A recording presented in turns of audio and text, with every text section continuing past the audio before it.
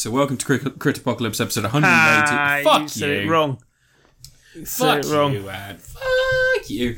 Alright, welcome to Crit Apocalypse episode 180, the podcast about fucking media and everything else, where we are two people... Just memes from now on. Yeah. We're just reviewing memes. We are two people with absolutely no classical training or idea of what it is to review things professionally, and thus we ramble on about shit we sometimes like and shit we sometimes don't like. That's literally it. We do 4 things each. You get through it as quickly as possible because one of us needs to fucking sleep tonight at some point. Probably not going to wake up on time, am I? No.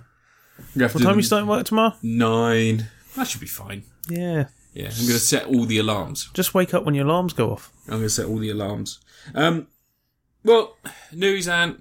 You got some news. Mm-hmm. Queen's dying. Yeah. Not the band.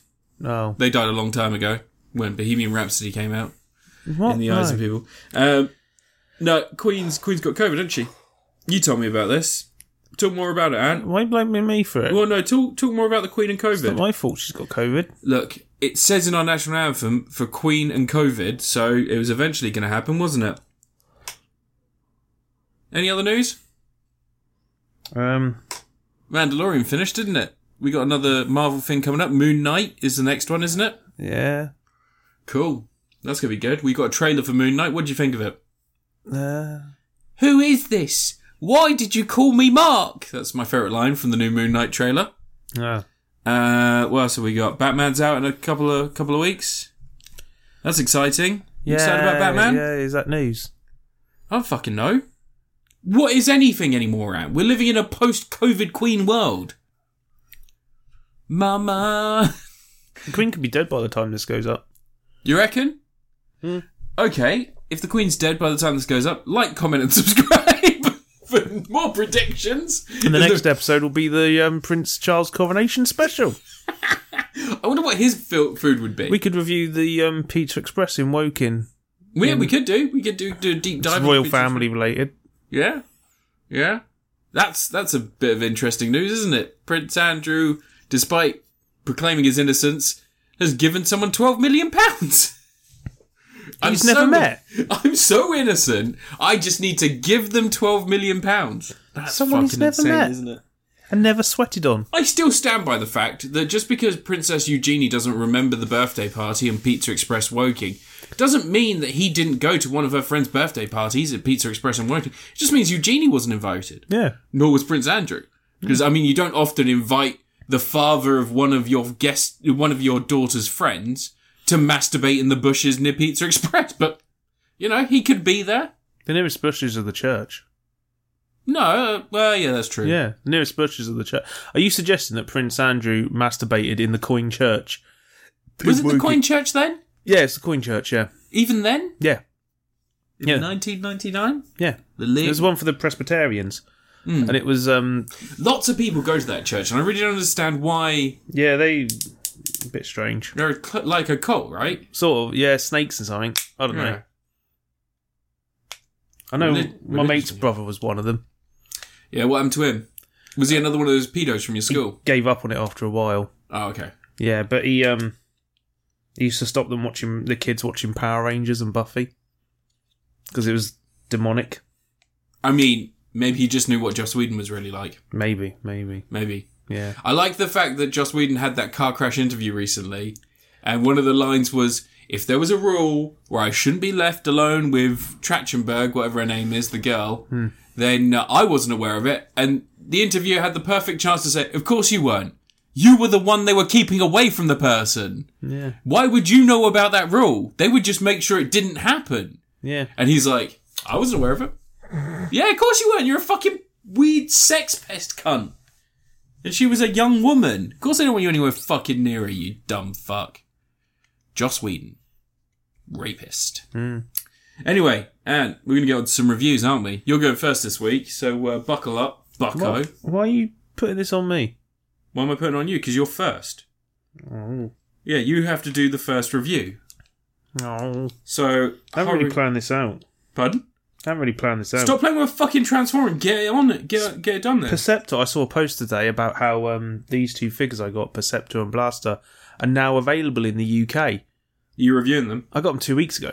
Yeah, you're reviewing them. Yeah. Are you reviewing them? No, I was going to review season 3 of Star Trek Deep Space Nine. Get on it. Season 3 of Star Trek Deep Space Nine finished in 1995, I guess. Is it the newest on the series? polls? Well, Deep Space Nine. Yeah. No, there's 4 more after that. Of Deep Space Nine sake. specifically. Why would there only be 3 series of a Star Trek? I don't know. They could be really long. Anyway, season 3's good times. It's the last season where Cisco has hair. Very important. Is this before or after the Fong song? No, before Fong Song came out in 2003. Yeah. Something like that. Anyway, so they know about the Dominion. They've met the Dominion. Mm-hmm. Odo's gone, I ain't hanging around with no changelings, even though he's a changeling. He doesn't identify with them because, he was raised outside there and he doesn't agree with their ways. Yes, and all that Queen. sort of stuff. He finds out that their plan is to dominate everything. Yeah. And now they have a wormhole. They see a whole new sector they can get into. Whole new sector. That's good. But over the course of the series, it does a thing that TV shows have forgotten how to do, which is gradually build up tension and a series-long plot arc. Have a credit sequence. Without having every other episode be entirely devoted to it, and know how to set up future events without making it the entire plot of an episode. See, I thought you were going to say have a credit sequence. That's what I said. Have a credit sequence. Like the series finale for this series is basically the Thing in space. So they're on board the Defiant. The Defiant's someone sabotaged it, and it's locked on a course to head to a planet that the Federation were at war with at some point in the past. Mm-hmm. And the plan is for this. He said it so that whoever sabotaged it has set the ship to head there and attack the planet, so that the war kicks off again, destabilising the Federation, making them weaker so the Dominion can get through. Clever. And there's a changeling on board, but the changeling can turn into anyone on the ship, like perfectly, not like Odo, who can't mimic people's faces properly. Is this before or after it pretended to be Angelina Jolie's son? What? The Changeling, the Clint Eastwood directed film from 2000. That wasn't the same thing. That's a really bad... No one remembers that film. I did! On Blu-ray and DVD. Anyway, so that's a really good episode, but they establish that the changelings can perfectly mimic other people in an episode earlier in the series. When Odo's trapped in a cave with Kira, and Kira's trapped in some sort of rock that's gradually progressing up her body and, encapsulating her in rock. Like the And Fantastic killing Four. her. And Odo can't figure out a way to save her, and it turns out that Kira's been locked away somewhere and it's really a changeling he's been trapped with the whole time. Oh, okay, so And she's he not figures becoming out- the Thing. No, but in the previous episode. But that's how you establish how you're going to set the stakes for later. And now you've got the last episode, and you know that not only has this changeling been on board, and he's sent them off on this mission, and he's sabotaged all this stuff and can mimic whoever he wants on the ship, but then you find out that there's more of them, and that's how the series ends. And that's how you establish plot arcs for a show, and you take your time. And you let the show breathe, and you have episodes that are about stuff. Just a bit of background information for people who want to know about the Changeling. It had a $55 million budget. It made $113 million in the box office, and also went on to receive 3 Oscar nominations and 8 BAFTA awards. So fuck you, does no one remember it? There was a 1980s film based on the cinema. God's sake, no one gives a shit about the changeling. Just in case. The only changeling anyone cares about is Odo, I mean, that's not true. played is by it? Rene Auberjonois. The dead guy. Yeah, one of many from Deep Space I Nine. thought you were going to say one of many dead people. There's a Which is lot of accurate. dead people. Accurate. Yeah, I'm not accurate. It's also got a great episode called Past Tense. It's a 2-parter Where they've got tents that travel back in time. No, they travel back in time to 2024, right? Intense. And the key thing about Star Trek that people don't know about, people don't often know... It's literal. No, shut up. Okay. Star Trek is post-apocalyptic. Is it? Yeah. Earth was destroyed in a nuclear war, like most of the Don't they go to Earth, though? like something like 3 billion people were wiped out. They go and to then Earth, though, all the yeah, time. but in the early 21st century, Earth went into all sorts of war. People got wiped out. There was famine, decay everywhere, all sorts of stuff. Someone invaded Ukraine. And this one is set at a point after the eugenics wars happened and all this, after World War III. And society has taken all the poorest people and they've locked them into these little areas, these encampments. Okay. And they're basically saying, where they learn to we're going to concentrate." give you... Yeah, but they're going to give them jobs, they say. Oh, okay. And they just lock them away there and Slave barely labour. feed them, and they don't do anything with them. They just hide them from society. Oh, like we we did to the farmers' wives and children during the Boer War when we Sort of, invented yeah. concentration camps. But they're not. They're allowed to walk around. They're happy camps. But what this is about, this episode, is about a riot that's going to take place, and the person who's meant to be the person who becomes a hero Odo. of the riot dies, Oh. and Cisco has to take his place. And it's sort of like a Quantum Leap type thing where he has to basically make sure the riot goes ahead, and he can make sure this all happens. So and at he the looks end, in the mirror, and he's got one droopy eye and a hat with a little pinwheel on top. Almost. And then he goes, "Oh no, I'm a..." And then really offensive word No, for that's a not mentally handicapped No. person. But he has to take the place of the guy because the guy gets killed by accident, and he has to make sure the riots still happen and that this person does become a martyr, which means Cisco will have to die. Except it turns out there's some clever shenanigans, although he probably has to explain a lot to Starfleet when all the photos of this guy turns into Cisco. It's probably why he changed his hair in the next series, so it didn't stand up. You don't play the scene from Quantum Leap. No, friggin', you can't play that scene from Quantum Leap because he says a slur, and he doesn't say "oh no." It's so bad. But Oh, that was never okay. it was okay back then. No, it wasn't. Yeah. People said it all the time. What? People said it all the time. Really? Yeah. Watch early South Park. I mean, what's current South Park? Watch early Simpsons. Yeah, that's true. But no, but that episode's great. It's a two-parter. It's got everyone's favourite character actor, Dick Miller. Dead guy. Yeah, he's dead. Why is everybody you're talking about dead? Because this was made 25 Is years Cisco ago. dead? No, he's still around.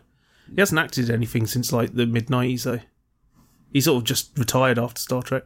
But Dick Miller, legendary. Great guy. Have you seen the film I'm Dick Miller? No. Or it's me, Dick Miller? No, it's good. It's very, very good. But anyway, the reason I bring up that episode is because there's an episode of Picard coming up, because the new series is all about time travel and alternate realities and stuff. And one episode is specifically set in 2024, and I'm going to guarantee that they make no reference whatsoever to this past tense episode of Deep Space Nine, and it's not going to, whatever they show there is not going to look anything like what was in the original in Deep Space Nine, and I bet it's just going to be now. And it's just going to be exactly the same. Avery Brooks has 3 children. Good for him. Why are you bringing that up?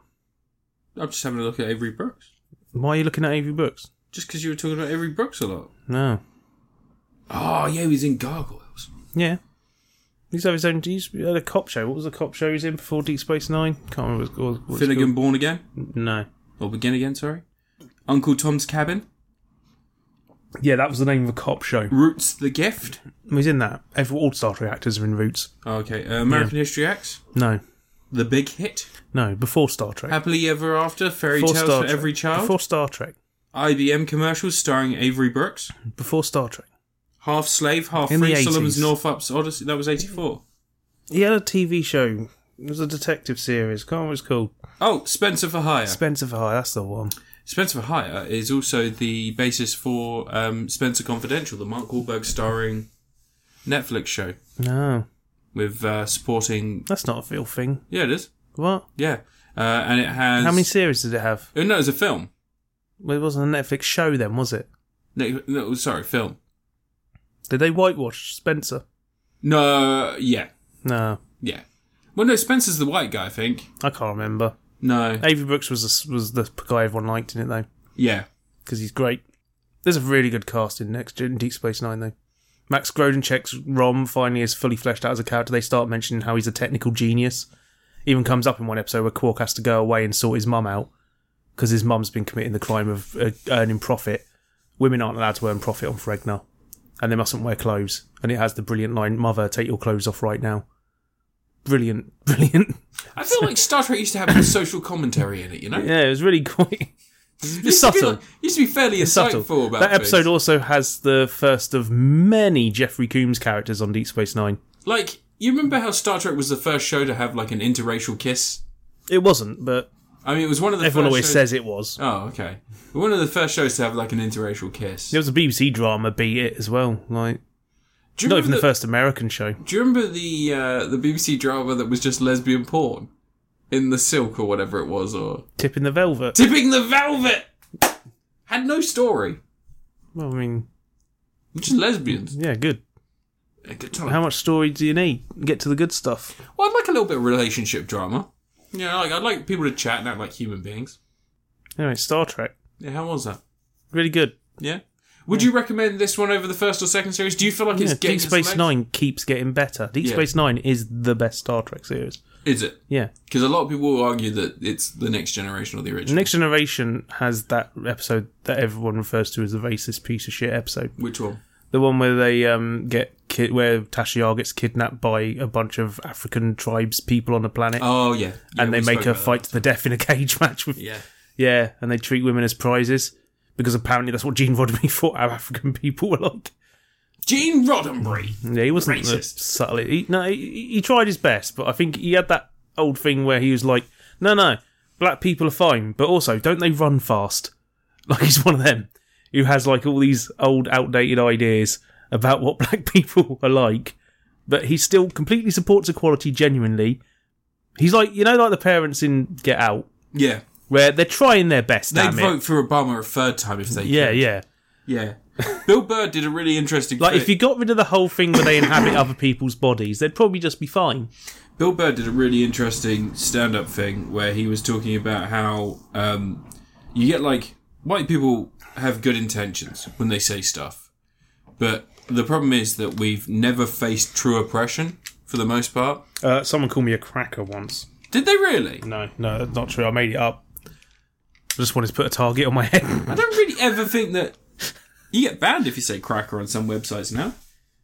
Didn't Hassan get banned off of Twitch for saying cracker?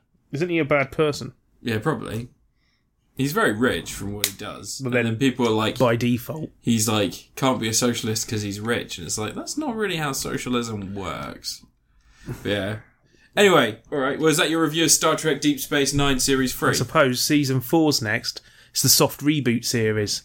Do you have any zombie episodes? No, I don't. I'm not fucking interested in.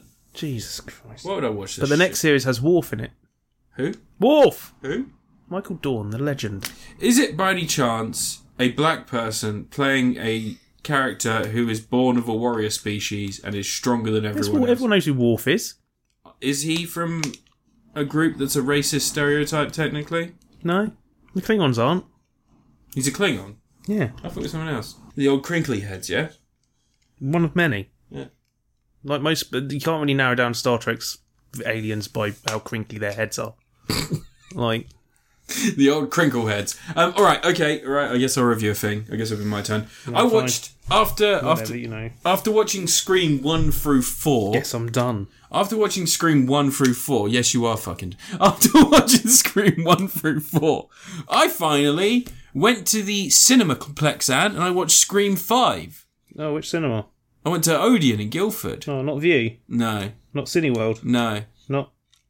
Are there any others around anymore? Picture House? Picture House. Yeah, Picture House is still a thing. Prince Charles in the, London. UCI? UCI? Is that still around? BFI? That's still around. Robin's Cinema? Robin's Cinema? I don't know if that's still around. So, we've got a lot of cinema chains in the UK. I went to go see Scream 5, and Anne, I'll tell you what, it is a fucking weird movie, but it's better than 4. No, better than 3, sorry. 4's really good. 4's really good. It's better than 3. It's not as good as 4. It's not as good as 2. It's not as good as 1. But it's better than 3. And that is glowing praise when it comes to these movies. No, it's actually, it's alright. I'll say that. It starts off with a new cast with characters that are all attached to or connected loosely to the original groups. And to some degree, some of the newer characters from 4 as well. And a new killer comes about. The reasons behind that killer are revealed.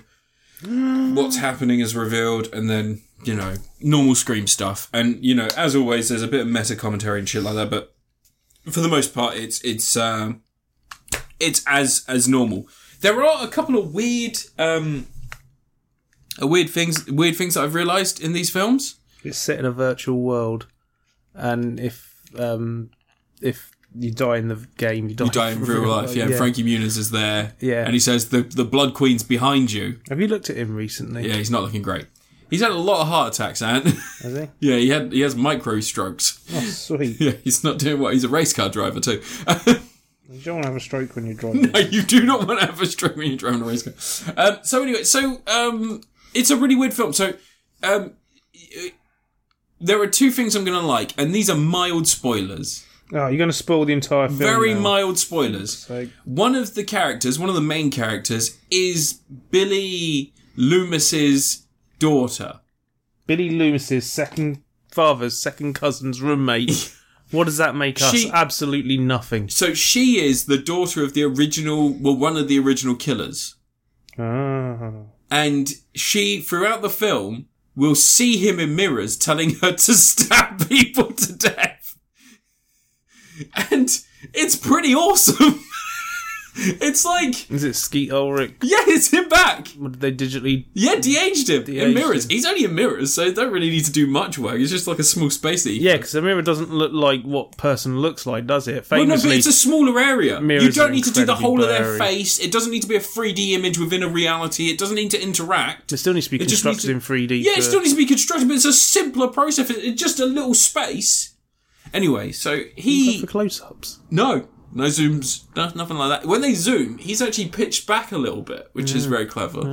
But anyway, so it's really, really fucking... It's the kind of goofy weird that I really appreciate when a film series has been going for this long. It's like the Saw films, like, it starts out, it's like, oh yeah, he could reasonably knock out a couple of people with drugs and put little helmets on their head or chain them to a toilet. And then by the fourth one, he's like, I've built a spaceship. It's going to fire you to Mars, and if you don't solve the riddle in the next... by the fourth one, Jigsaw's superpower is time management. Yeah, well, that and genius level intellect, able to build traps that make Tony Stark fucking shit in his Iron Man suit.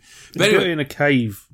with scraps. With a box of scraps. So, Scream 5. So that's one of the main characters. And then also, mild spoilers, Dewey dies.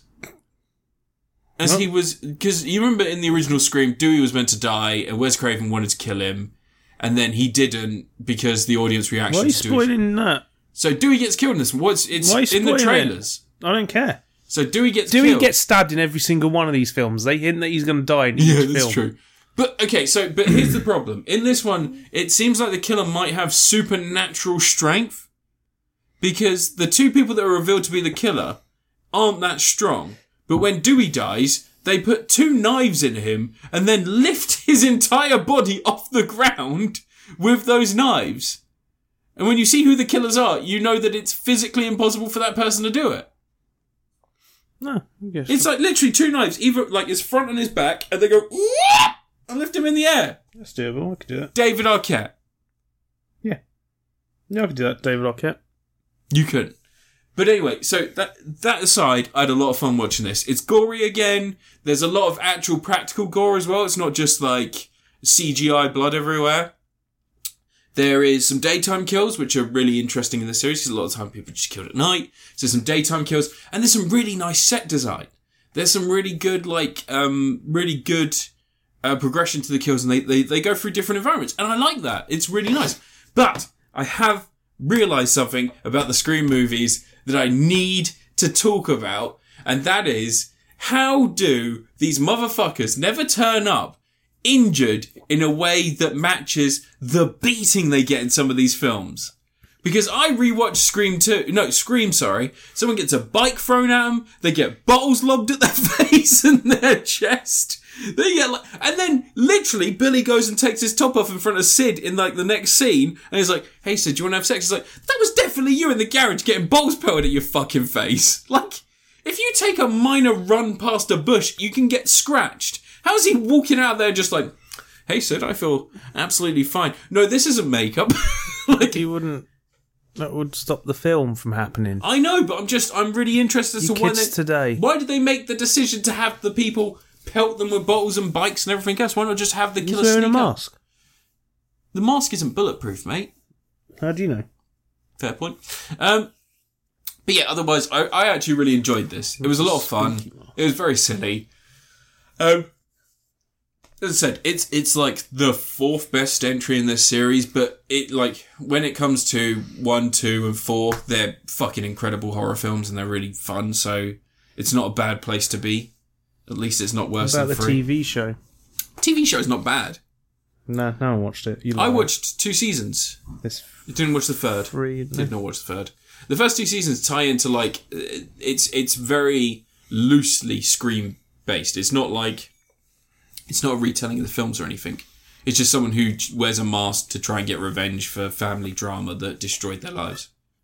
I didn't watch any of it. No, you didn't. Looks shite. But anyway, I'm gonna give Scream 5. I'm gonna give it Matthew Lillard. It's pretty great when it turns up, but it doesn't turn up often.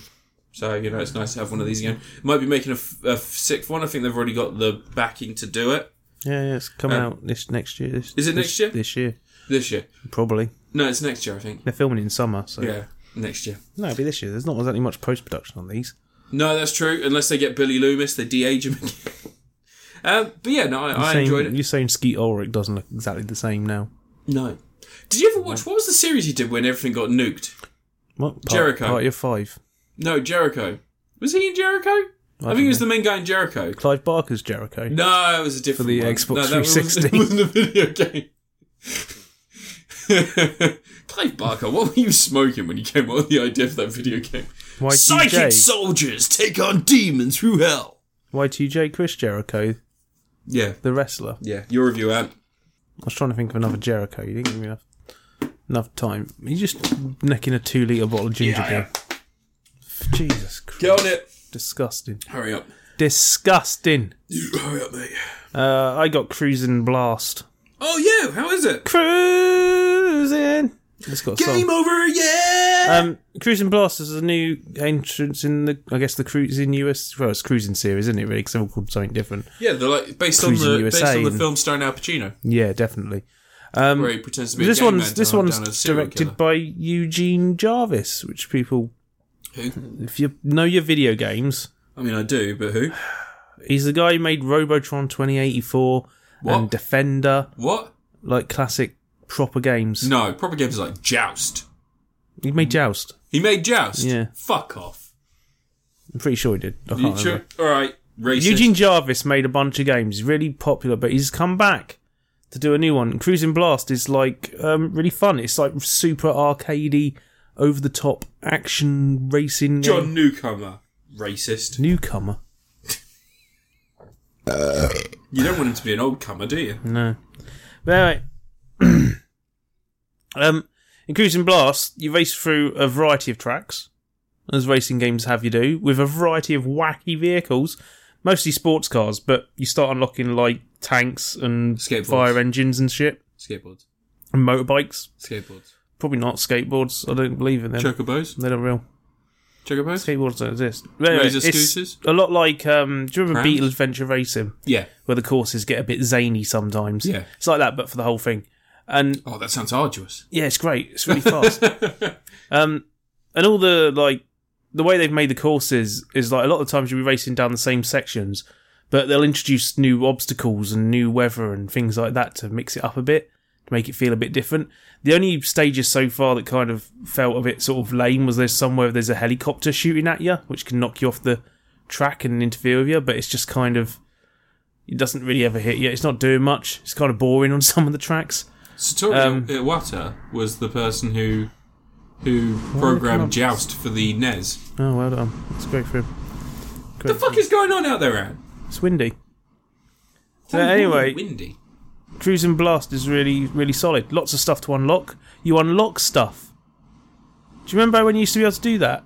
Yeah, I played Smash Bros. Ultimate and you unlock stuff. Yeah, but you'd have to pay for it. No, didn't you unlock stuff? No, as I you play mean, the game? who cares about Smash Bros. Ultimate? I want about how video games don't let you unlock stuff these days. It's all friggin' cheat codes and characters and stuff. I don't mean to upset you here, but there is a whole genre of games in which you unlock stuff to progress in the game. I'm sorry. Okay, how about your video games nowadays where they're all trying to sell you skins and cars and like stuff like that? I'm talking about there's actual games where you unlock things to progress in the game, like Legend of Zelda. That's not the same thing, you moron. But you don't pay for any of it. You unlock Friggin' it. mongoloid. Friggin'. I'm not going to do the scene from Quantum Leap. I almost did. No, I know what you mean, dude. I know what you mean. Like, there aren't many games nowadays where you can actually unlock stuff. Like, a lot of times they don't reward you for completing the game. The game being completed is meant to be the reward. The game being completed is meant to be your prompt to buy a £19.99 DLC pack. to see more levels. That's what completing the game is about nowadays.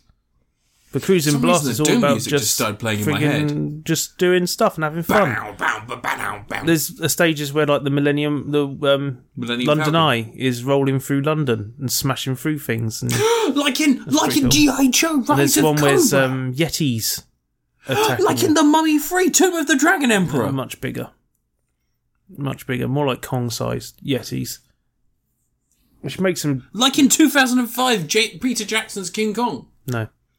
Oh. No, and then London Eye doesn't roll around the place in G.I. Joe Retaliation. It gets blown up. The whole London gets blown up. You drop a giant tungsten rod in London and it destroys the entire city. Everyone dies.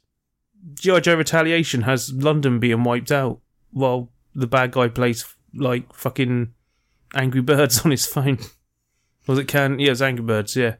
But anyway, yeah, Cruising Blast's good fun. Can't go wrong. It's just simple, silly fun. And also check out the film Cruising from 1982. No. What? Don't check it out. It's a good film. No, it's a lot more hyperactive than the old ones. The A old lot ones were less still. leather than Al Pacino wears What are you on about? in the new Cruising Blast What are game. you on about? Stop. Cruising, starring up. Al Pacino. Shut it. Let me just quickly bring up the information for you so you know No. more about Cruising. Don't care about cruising. Cruising? Anyway, your review, I guess. One second, I'm going to review the 19... No, you want to Oh, sorry, keep it's you want to 19 keep talking all the time. It was the You're freaking- 1980s movie Cruising, starring Al Pacino. Let me just quickly... No, you. A psychopath is scouring New York Don't let me City stop gay you clubs and talking viciously bollocks. slaying homosexuals.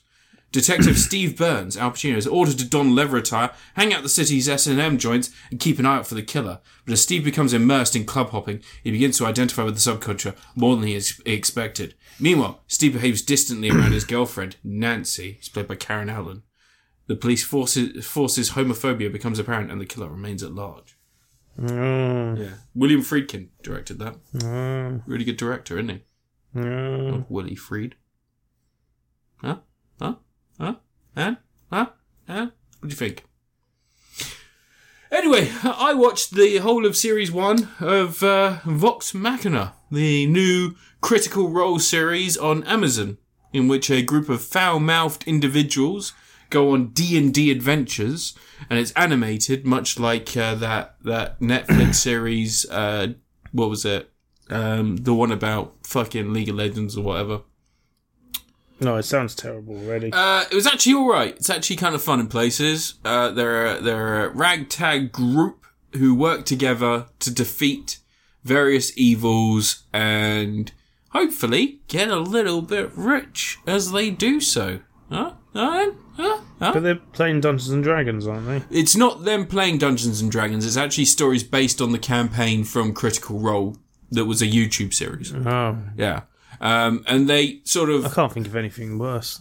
They have the same anarchic sort of humor. It's more like a little bit of that Deadpool modernized language humor in there. And yeah, it's just a bit of fun, really. It's very light entertainment. Sometimes, I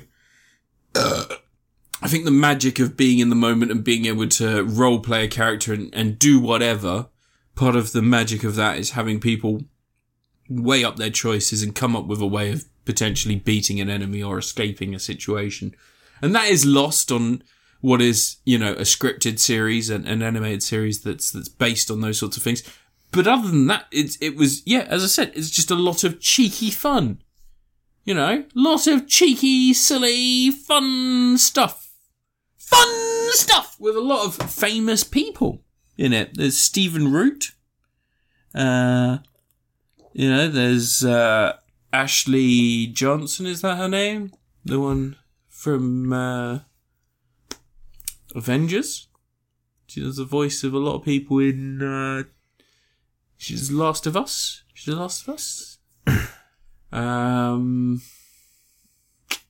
Do you want me to just keep interrupting you? And Yeah, I mean, you can stuff? do. No, You can I'm do, not yeah. going to. Ask- No, I'll let you do your review. Want to ask some questions? No, I've got no questions. It's not the point of a review. You're supposed to just Well, say the stuff. it was, as I said, 9, 11 episodes, 12 episodes. You don't know how many episodes it was. It's 12 episodes. Were you paying attention? It's in 4K. It's on Amazon Prime. If you got Oh, Amazon 4K, that makes a difference. Prime. Animation. Not really. It's just fucking. It's all make sure you've got motion smoothing on. Because animation's meant to be filmed. It's meant to have 60 frames per second, isn't it? Is it? Yeah. That's why Tom Cruise always says, turn on motion smoothing. Go to your family's house, turn on motion smoothing, and watch one of my rip-roaring action films the way it's meant to be watched, with motion smoothing on full. I'm Tom Cruise, Scientologist extraordinaire. Go and check out my new movie, The Mummy, in cinemas 2015. Starring me and Russell Crowe as Mr. Hyde. Spoilers. Vox Machina is fine. It's fine. It's another one of these shows, and as I said, like, the magic of watching one of those D&D YouTube shows is that you've got a group of people having a good time and just going, what if I kicked him in the balls? Roll a dice to kick him in the balls. Oh, you kicked him in the balls. And then someone going and doing a silly voice and going, yar, you kicked me in me pirate balls. And some of that's just not there. But obviously, not a lot of people have the imagination to, in their mind, see the situation they're being told about and instead need this visual sort of medium to really understand what's happening within the realms of a D&D game. So yeah, that's who this is for. I am going to give it a Michael Myers. Not in The Love Guru, not in Goldmember, but in The Spy Who Shagged Me, the second Austin Powers film. And your review, please. Not in Wayne's World. And your review, please. Wayne's World and Wayne's World 2 are fucking almost perfect films.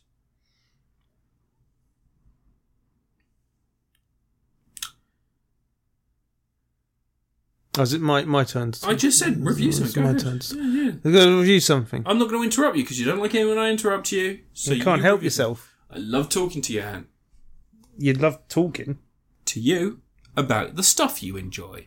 Because I like to find out about stuff. What people don't realise is I do this when we're not recording the podcast. We had a conversation the other day that started out just a very brief conversation about one Transformer that spiraled into us having a conversation about the largest Transformer and then me trying to visualise what you told me was a Transformer If city. you want to visualise it, give me 300 quid. I'm not giving you money to buy a Transformer city. I want a really big Transformer. Alright, just review whatever you're going to review. I want a robot son. I just review whatever you're going to review. I watched Smiling Friends. Oh, you watched it all? Yeah, it's some show made by some YouTuber cunts. I don't know who they are. Yeah. I have no idea. Zach something or the other. Zach McCracken? Probably not. Zach Galifianakis? Probably Zack not. Snyder? Zach Kavita O'Brien? Zatrick Dempsey. Yeah. But anyway, it's a show... What did I say there? It's a show about two guys, Charlie and Pim. Pim's like, you know... Pim's an eternal optimist. Pim's really happy. Yeah. He's all the time really happy. He's got an exposed nerve ending on the top of his head. And, you know, and his buddy Charlie. And their job is to make people smile. I'm watching the fucking TV. They get a job. They get given a job. Someone's sad. They have to go make them smile. Yeah. And it's 8 episodes. And each one's only 10 minutes long. Yeah. So, you know, you can watch it while you're having your dinner. Or having a poo. I don't know. Whoever you fancy doing. But it's really good. It's full of loads of voices you may recognise. Chris Chan. No, Chris Chan wasn't in it. You recorded a voice for it. No, they were gonna, but then they decided not to because apparently Chris Chan was demanding loads of money. Because Chris Chan's Chris Chan. And then they got someone else to do the voice instead. Harry Partridge did the voice. Oh, okay. Who's that? He's an animator. Did Saturday Morning Watchmen and stuff like that years ago. He's just an animator. My mate went to school with him. No idea. But no, that's Mike Stucklasser in it. It does indeed. I know that guy. Twice. Yeah. Twice. Yeah. But yeah, it's one of those shows where, you know, it's Adult Swim, anarchic humour, very, very surrealist and silly, and all the characters. It's doing the whole, you know, like how BoJack Horseman was all like animals and human characters all living together, and this is just pushing that even more extreme, where it's like everyone's something, no one's. No, some people are human. Yeah, but some people are human who are animated like they're rotoscoped, and yeah, there's like someone just drawn like normal humans, someone drawn as humans with giant heads, and everyone's a bit weird. And then there's some people who are like, you know, mascots, and one of them's just a human who's filmed in one episode. Oh yeah. Salties. No, there's also Salties. Isn't there also the woman who does the show about Mr. Frog is human? No, there's a report. Yeah, that was it's the actress. I can't remember her name. But yeah, they got an actress to do it. Not Grace Lise, someone else. Yeah. But yeah, the show's really funny and fun. I quite liked it. Just nice, stupid, goofy stuff. The stories always go in surprising directions. There's like loads of really like subtle, like the fun ways they foreshadow stuff all the time. Yeah. That one when he goes, the Renaissance men are coming, and he's just like, "What does that mean?" I just don't. This is the Renaissance men are coming, man. I don't know. And then in the episode, just a bunch of guys in like Monty Python gear turn, like Monty Python the Holy Grail gear turn up and just start firing arrows at the frowning friends. Yeah. But no, it's just a really good time. I like the Devil episode. That's one of my favourites. The last one, where spoilers for the series, Charlie dies. Yeah. But then he has to fight his way out of hell by making the devil smile, doing what he does best. He doesn't even really fight his way out of hell. There's like, I love the montage of him travelling through hell, and he's just like hiding behind shit, just walking around the place. I liked, there were loads of references to different things, like, you know the episode where they go on a quest? And it looks just like Frank and Baskin or whatever. You're going to try and figure out who it was who directed the animated Lord of the Rings film? It's the Lord. It's the Hobbit. It's Bilbo from Lord of the Rings. Do you want the name of the person who directed it? It's Ralph Bakshi. Ralph Bakshi. Ralph Bakshi. Bakshi. Who also did stuff. He did films such as Fritz the Cat, Secret of Nim, Coontown, or Coonskin. That was a thing.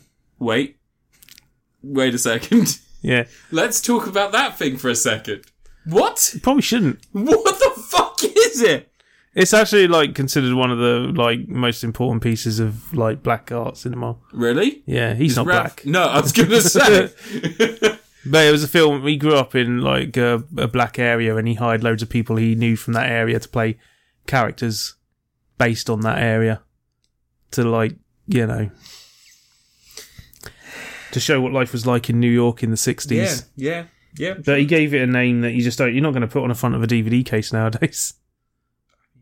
I'm just saying the name of the film, man. Let's talk about Smiling Friends some more. Yeah, I liked. There were some fucking great jokes in Smiling Friends. I loved the murder mystery, Salties. Yeah, where they try and get they try and find out what's happened to Salty, and it's like, oh, it was, and like the salt and pepper come in and stab him, like it was the salt and pepper shaker, and it's like, oh wait, no, he was already dead. So let's just rewind a bit more. And I was like, and we were changing the drinks in the Coca-Cola machines all day. Guess what, you're doing that all day? No, we fuck off to the cupboard to have a little kiss. So I love what you have going on there. I like the callbacks to Salties as well. Later on in the Devil episode as well, the Devil gets food in. Yeah, from Salties. It's just Salties. It's like, oh god, it's at the end of the episode after the mystery's been solved and the mascots have ran free and they're ravaging the town, destroying it, tipping a bus over on someone.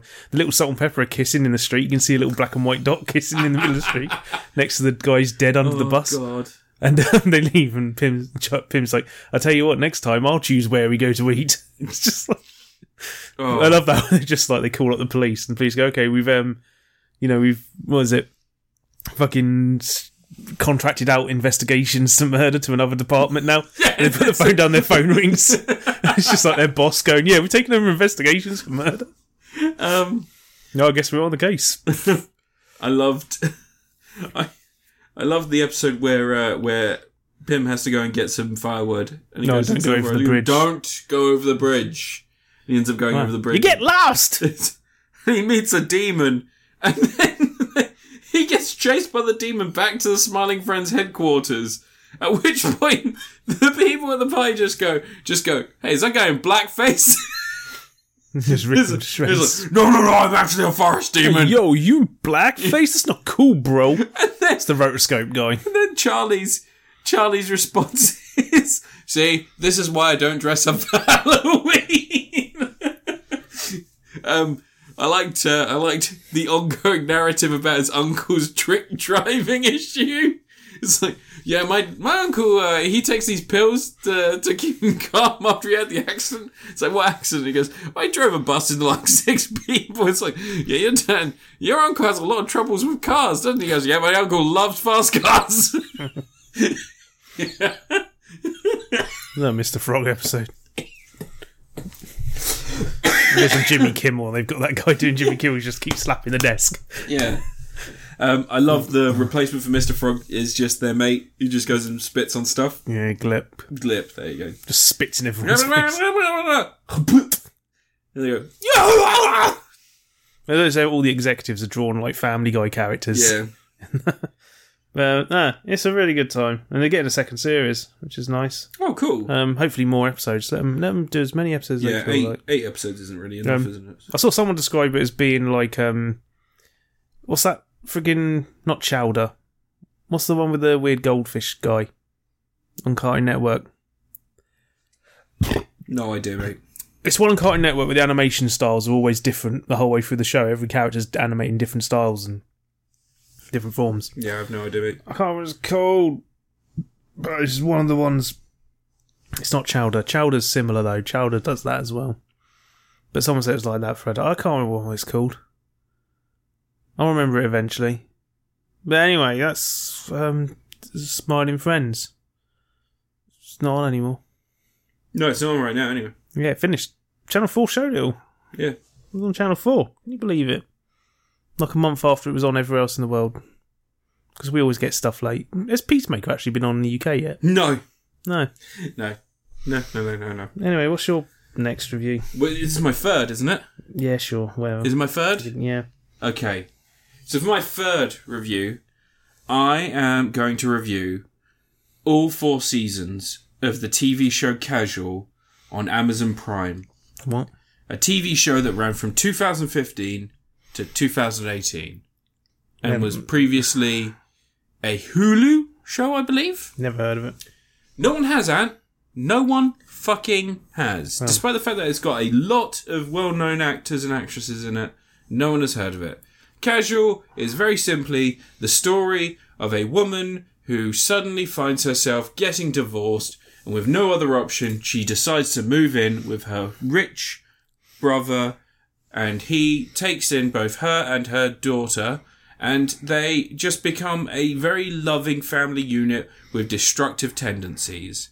And as the season goes on, you find more and more out about the family, who they are, and their reality, and it's just a very well-made slice of life, sort of almost sitcom, but it's got some drama elements Does she to it. steal all her brother's money and take him for No, things with?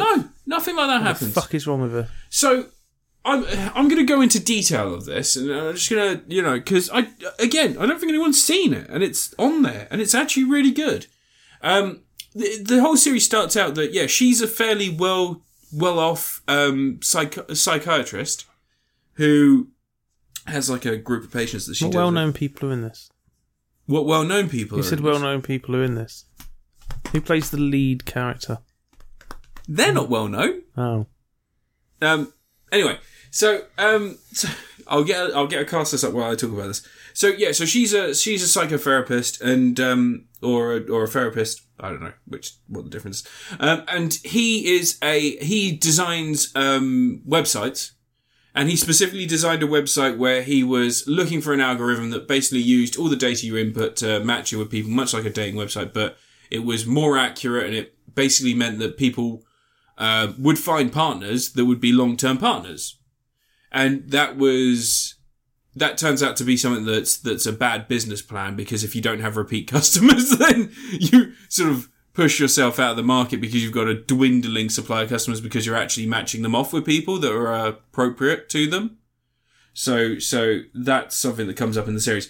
But all in all, really interesting. It's the kind of thing where there are actual storylines, and like they put sex positive people, like, so she, after getting her divorce, so it's woke. she, after getting her divorce, starts dating people and starts saying that she's looking to have fun and actually appreciate her time with other people, and it not just being Ew. Divorcees, no thanks. And she's also been preggers, mate. And he's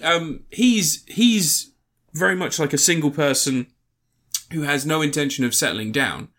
And you think by the end of the season he's gonna settle down. You think by the end of the series that's sort of where it's moving things to. Spoilers, it doesn't go anywhere near there. Neither of them end up with lifelong partners by the end of this. In fact, they don't really end up knowing any better what their lives are going to look like, but they're taking chances on the relationships they've built over the course of the series. The final episode, in fact, has the brother breaking down in tears because there is a massive shift in both of their lives happening because he has decided to move closer to where his daughter will be, which is a storyline from the 3rd season. And he says, I'm terrified of not doing this with you because his sister has been such a big part of their lives. And so this is going to be an incest No, thing. no, there's no incest. They're basically like that Clive Owen movie. The whole thing about the whole reason that she turns to her brother and not her parents, or something that would be the traditional structure, is because when they were very young, both their parents were super hippies and just opted out of doing the parenting thing. Like when they were both teenagers, their parents were off following bands on tour and fucking other people and just not being ideal parents, not really parenting their children. So their children did very well despite what their parents have done. And so when we're introduced to their parents, they're both incredibly negative people. In fact, the father chooses to die rather than live with what he discusses as a manageable amount of pain for the rest of his life. He says, no, I don't want to live with pain. I'm just going to kill myself rather than live with pain. They're like, wait, what? What are you talking about? And he goes, no, I've signed all the forms. I've done all the stuff. And he just chooses to opt out of life. Just goes like, your mother, she's off fucking some dude in a commune and things like that. Eventually, she does die as well. And they go to her funeral. And they're there in the funeral. The only family members that have turned up. Everyone else who has turned up are all these hippie people who have doing interpretive dance and things like that and speaking at the funeral about these transcendent experiences. And it's all ridiculous shit that means nothing. And they barely knew this woman that they seemed to hold in high regard, whereas all the kids knew her for real and knew what she was like. And they're just bursting out laughing at these ridiculous people telling stories of this personality and this presence and this aura. In reality, she was a fucking awful woman who didn't care about any of them. Because all their stories end with her just disappearing. Even the people that hold her in this high regard, she only spent a week with them and then disappeared out their lives. She's so enigmatic. Psychotic. What a free personality. Wait, what? A free personality. No, Yeah. She can't be tethered down, man. But yeah, it's Goes with anywhere the wind blows. there's like conflicts are even handled naturally and realistically. There's a moment where the main character, as I said, he ends up having a daughter with a person who comes to live with him because he loses his job. And as I said, the business plan, the model itself isn't a great idea. But he's rich, right? Pardon? He's rich, isn't he? He's rich by that point, Why yeah. didn't you have a daughter with the help? What? He didn't have a daughter with a help. It's someone who moves into his house and they have really good chemistry. They're friends. The maid. No, they're friends. Oh. And she lives there. She pays him rent. She's a lodger, essentially. They end up getting drunk, having sex, and that one night stand results in her having a kid. And whilst they're very good friends and whilst they care about each other massively, they aren't, together. That's not smart. You're meant to do it with the Are you talking about the Arnold example? maid that Yeah. you can easily get exported out of the country if she does get pregnant. So they end up... That's what rich people do. He ends up thinking that he's in love with this woman. He's not. And in the last series, he almost jeopardizes that relationship and the possibility of having a better relationship with his daughter, thinking that he is in love with her, but then accepts that, no, he's not. He's craving that family union that he never had as a kid. But, the whole thing is great. It's really fucking well acted. And it's a really good series. And the story works fantastically. I haven't even spoken about the daughter, and the daughter's on this emerging journey of, finding out who she is and finding answers to what she believes about life and how she fits into the world and how, her relationships will create, shape her in the future. And she does everything she can to sort of really get into these relationships. But then she also realistically and honestly has conversations with her mum. And later on You comes... sure this isn't the Gilmore Girls you've been watching? No, the Gilmore Girls isn't as interesting on this and has less sets. What? And has less sets. What This has a the lot of different environments. Fudge. But yeah, all in all, really, really good series. It's really interesting. It's fantastically acted. Everyone has, great places. And they all do end up in some positive situation, or at least to some extent, some positive situation. And you know, and just they have more positivity in and of themselves and their existence and what they're doing with their lives. And I think that's great. I think it's nice that there's a series where everybody's not ending up fucking each other and just like, it's like, oh, we've just ended up in the familial unit. You know, like, you don't want everyone to be like every cast member in Friends except for Joey. You want people to have realistic expectations and outcomes to their lives. Okay, so... You can't tie Joey down. Joey's a free spirit. If he sees a hot lady... Judy Greer's in it. Oh, you found one. Yeah, Judy Greer's in it. Yeah. Is she the main lady? She's one of the partners of someone. Yeah. Eliza Coop's in it. Hey? She's in loads of stuff. She's in like Scrubs. She was in Future Man, all the other stuff like that. Yeah. Tim Sharp's in it. No, don't know. Kerry Kenny's in it. No. These are all actually very good actors and actresses. Chase Crawford's in it. No. Fish Guy. You remember Fish Guy from The Boys? Kanye. Jamie Chung's in it. You know who Jamie Chung is? No. No? Maybe. Was she in something? Oh, she's definitely been in something. Yeah. Yeah, loads of people. Fist deep in your ass. I mean, I wish. Michaela Watkins and Tommy Dewey are the two main actors in it. And Tara Limbar is the daughter. And Nyasha Hatendi is also one of the main cast. But yeah, really, really good cast, really great people. Zach Orff's in it. Kyle Brunheimer, Francis Conroy. You can keep going down the whole list. Francis I'm not Conroy, going to know you know who any Francis of them. Conroy is? No. Okay. Anyway. Is anyone really good like James Woods in it? Or John Voight? Basically, you want to know if there's any great actors. No, it is really good. And honestly, Kevin Sorbo. I think if people like programs or like shows like Friends that are more extreme versions of like a sitcom where everything is a joke and everything's a setup for a joke, then fine. But this is like, it has jokes, it has humour. It's also very, very good in some episodes at dealing more difficult subject matter.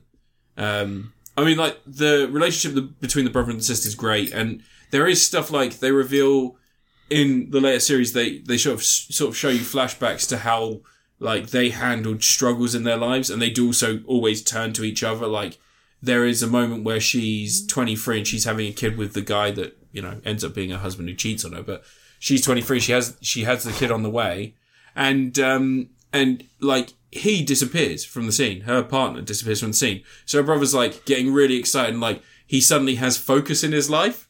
Like he's basically just going to work. But he's rich. No, not at that point. Family. It's sent in the past. So at that point he's like just sort of trying to work out what he wants to do. He's just working dead end jobs and not really doing anything with himself. But he gets really excited about the prospect of having a focus, and so he's like buying all the shit from like Babies R Us and like going to Lamar's classes and actually reading up and studying, and he's like, I've got something to study again. Like there's like this sort of weird like excitement to having a goal, having something that's going to happen that he can help with, and it's really good. Like, this does sound like they were heading towards incest. Because he's helping her have a kid. He wanted to have a baby with his sister. No, he's helping her have a kid. And do you know what helping people with? Wait a second. Have you been on those men's rights websites again? Are you saying that the friend zone move in with him? The gets friend zone really is excited when biggest... she gets pregnant because now he can start buying baby stuff for his sister. Are you the one that wrote that essay about how Hitler got friend zoned and that's why we got World War II? Hitler didn't get friend zoned. He had Ava Braun. He only got Ava Braun after he got friend zoned. Well, get money, get fucking. You know how it goes. Get money, get bitches. Like fucking. Mo money, mo bitches. Yeah, that's what Hitler said. No problems. No problems. Mo Valkyrie.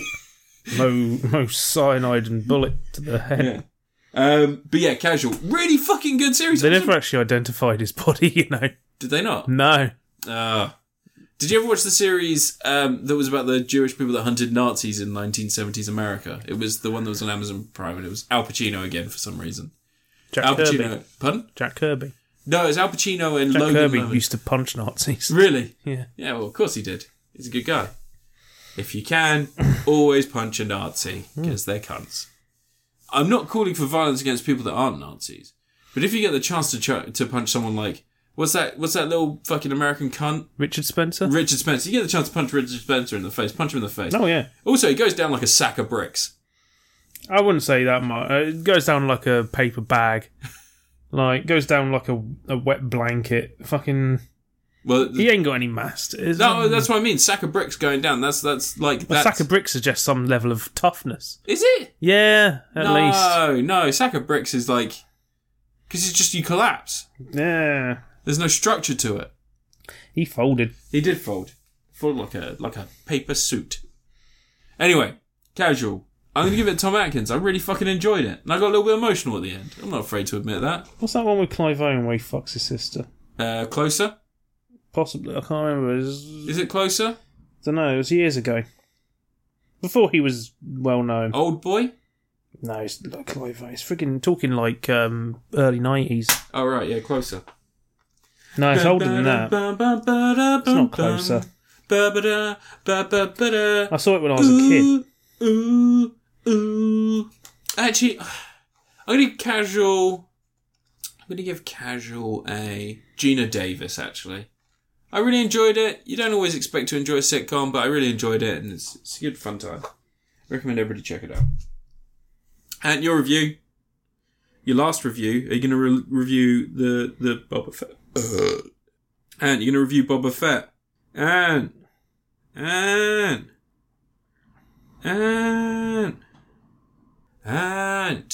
what are you doing?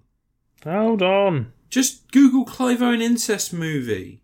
This is the one it wasn't bent.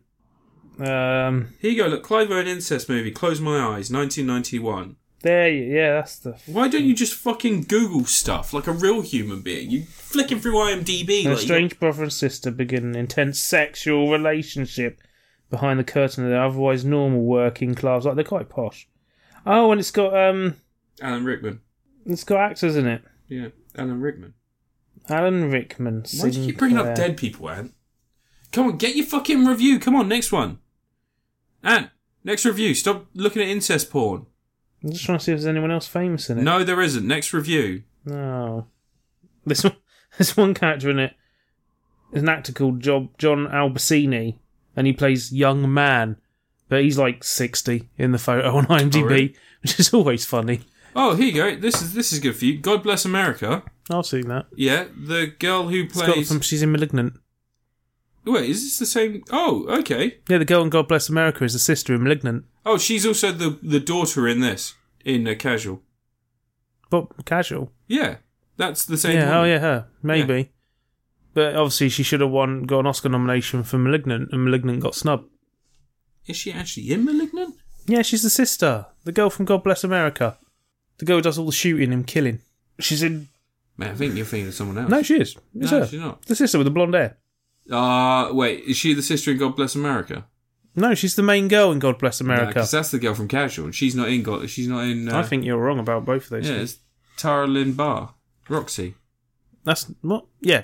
Yeah, she's the daughter in Casual. She's not in Malignant. She's Malignant. No, look, she's an actress in 25 Things, and none of them are Malignant. I think you're completely wrong. No, I think you're wrong. Your face is wrong. One sec, let me... No, come on, get on it. I'll do Malignant Googling. You get on with your review. No, I'm right. No, it's McKenna Grace, mate. McKenna Smith. No, it's McKenna Grace. You're wrong. Mackenzie Brooks Smith. Yeah, you're wrong, mate. No, it's not her. I don't know. Someone from... is in Malignant. She's in it. No, she's not. No, you got it wrong, mate. Your face is wrong. No, it's a different girl in God Bless America. You're fucking wrong. Is there an alternative ending to the Malignant? How could there be an alternative ending? The film's perfect. Well, Malignant could win. No, because then you would have a sequel. Well, yeah, you would, because Malignant won. Come on, get your review done. I'm trying to talk about Malignant. Come on, get your review. Are you gonna do Boba Fett? I guess I've got to do book of Well, Bob. You don't need to. You can. The Bob Fett show. Yeah, Mandalorian 2.0. Book of Boba Fett was a show where they took an action figure and gave him a character. And then loads of man babies cried about it because they decided years ago that Boba Fett was the most toughest, badass, coolest person in the world. What, you mean Boba Fett isn't coolest? Let's list things Boba Fett did. Fell into a hole. He stood, didn't shoot a Wookiee, and then fell in a hole. Oh, he said he wanted to pay him. Yeah. And then in between falling in the hole and breaking out the hole, he put on like 40 weights and 40 pounds and years. But anyway, it's fine. You got to flesh him out somehow because he's not a character. I don't think he was ever even... I don't think they have him in Clone Wars or anything like that, do they? Or maybe Star Wars Rebels he probably turns up in. He didn't even get his own game, did he? Jango Fett got a game. Didn't he? Star Wars Bounty Hunter game, it was Jango Fett. Yeah, you're right. Yeah. He was in Battlefront 2. Oh, well, you know, it wasn't a character, that was it? I mean... He's Boba Fett. Yeah. But anyway, yeah, it's fine. I thought all the flashback stuff was more interesting than all the Mos Espa stuff. I don't get why people were freaking out about the mod gang, no.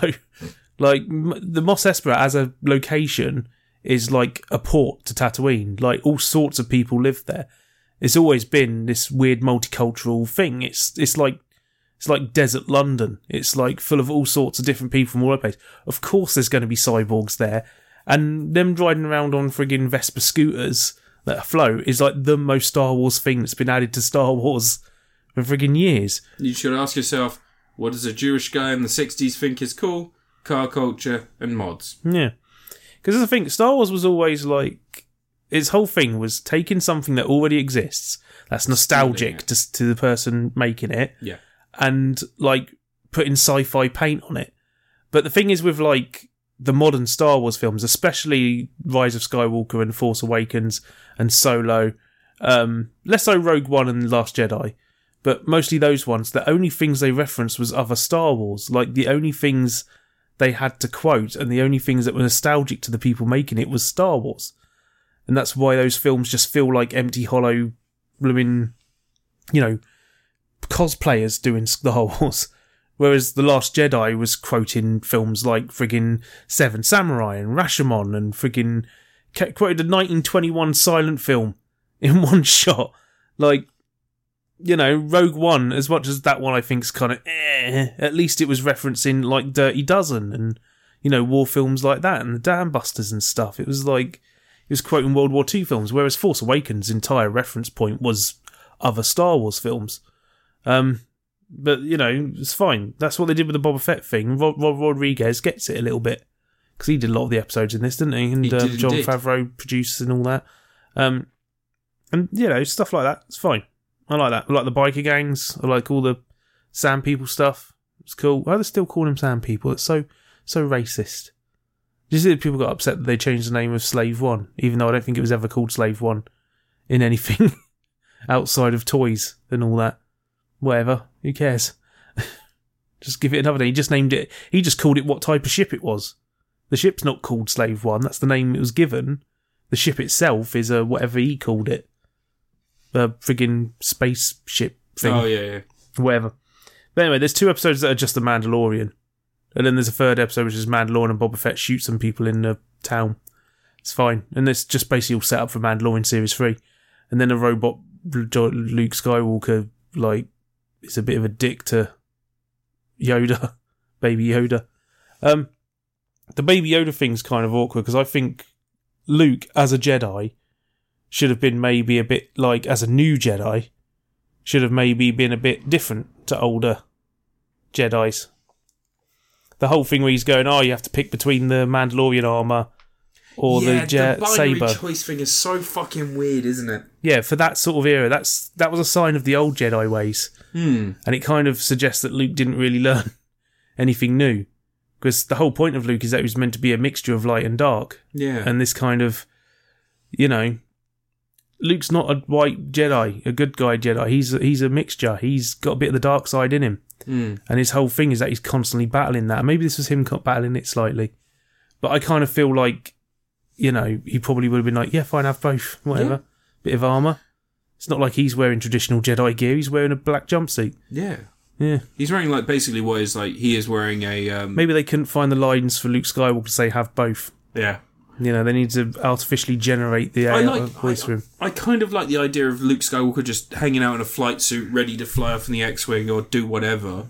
Like, I think that's cool. And like him as a Jedi, as you said, he should represent both sides of the Force. He should be a new type of Jedi anyway. Yeah. But then like, I suppose Last Jedi kind of built up this whole idea that he went and obsessively held on to the old teachings and all that sort of stuff. And when he lost him, he lost his way and all the other shit. Well, no, he kept the old teachings, didn't he? But then but when they burned, Ghost he Yoda lost burned his them up. way. Yeah. Ghost Yoda burns it all to the ground. And he lost his way and he didn't But no, know that was what after to do. he lost his way. I thought that once the Ghost Yoda burned it all up, he was like... Ghost Yoda, sorry. Once he burned it all up, that's when he lost his way. That's when he was like, I don't know. I know, because that was during The Last Jedi. That was... Was it? Oh, yeah, Yeah. so it was, yeah. I thought that was in a flashback for some reason. Yeah, you're right.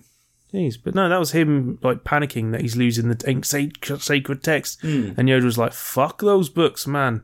Yeah. They ain't worth shit, mate. It's what's fucking in there." It's so weird that, like...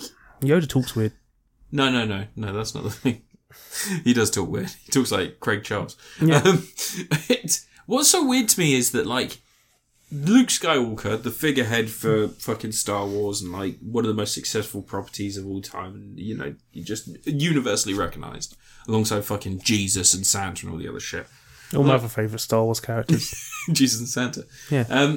It's one of those things where it's like, you've got the chance here to do something cool with him and do something, and like you say, he could be both sides, but instead, you're making Mandalorian that, a new character. I mean, he's a better representation of both sides of, like, the Force, the duality, the ideas behind stuff. He's even got a lightsaber. Which I have so many questions about the Darksaber. It comes from Star Wars Rebels. Yeah, I know. I've heard that, and like, wasn't it Khan? I can't remember. Yeah, whatever. What's her face played by What's Her Face? Had it for a Yeah, while. she had it. But why does it get So heavier? she'll come after it. Magic. Space magic. Because it's light, isn't it? It's just like a lightsaber. Yeah. But it's space magic. Doesn't matter. Oh, okay. Star Wars, isn't it? Because I was a bit frustrated with a fight where someone tried to take it off of him. And then, like, he won the fight without really using it. And I was like, so what's the point in you being the one to have it? It's a symbol. I know it's a symbol, and, like, Mandalorians are meant to follow the person Meant to who have has the the Darksaber. strength to not use it. Yeah. Yeah, Okay. maybe. Probably. I don't know. He cut off part of his leg with it at one point. Sliced, he burned himself. It's really fucking cool the way they're using it. Yeah. Because he's not very good with it. I know. He wasn't very good with the spear either, to be fair. Like, he's not very good with traditional weapons. He's more like a blaster and rockets and, you know... I mean, he needs to get some knee rockets like Boba Fett has. Yeah, the little side ones. Yeah.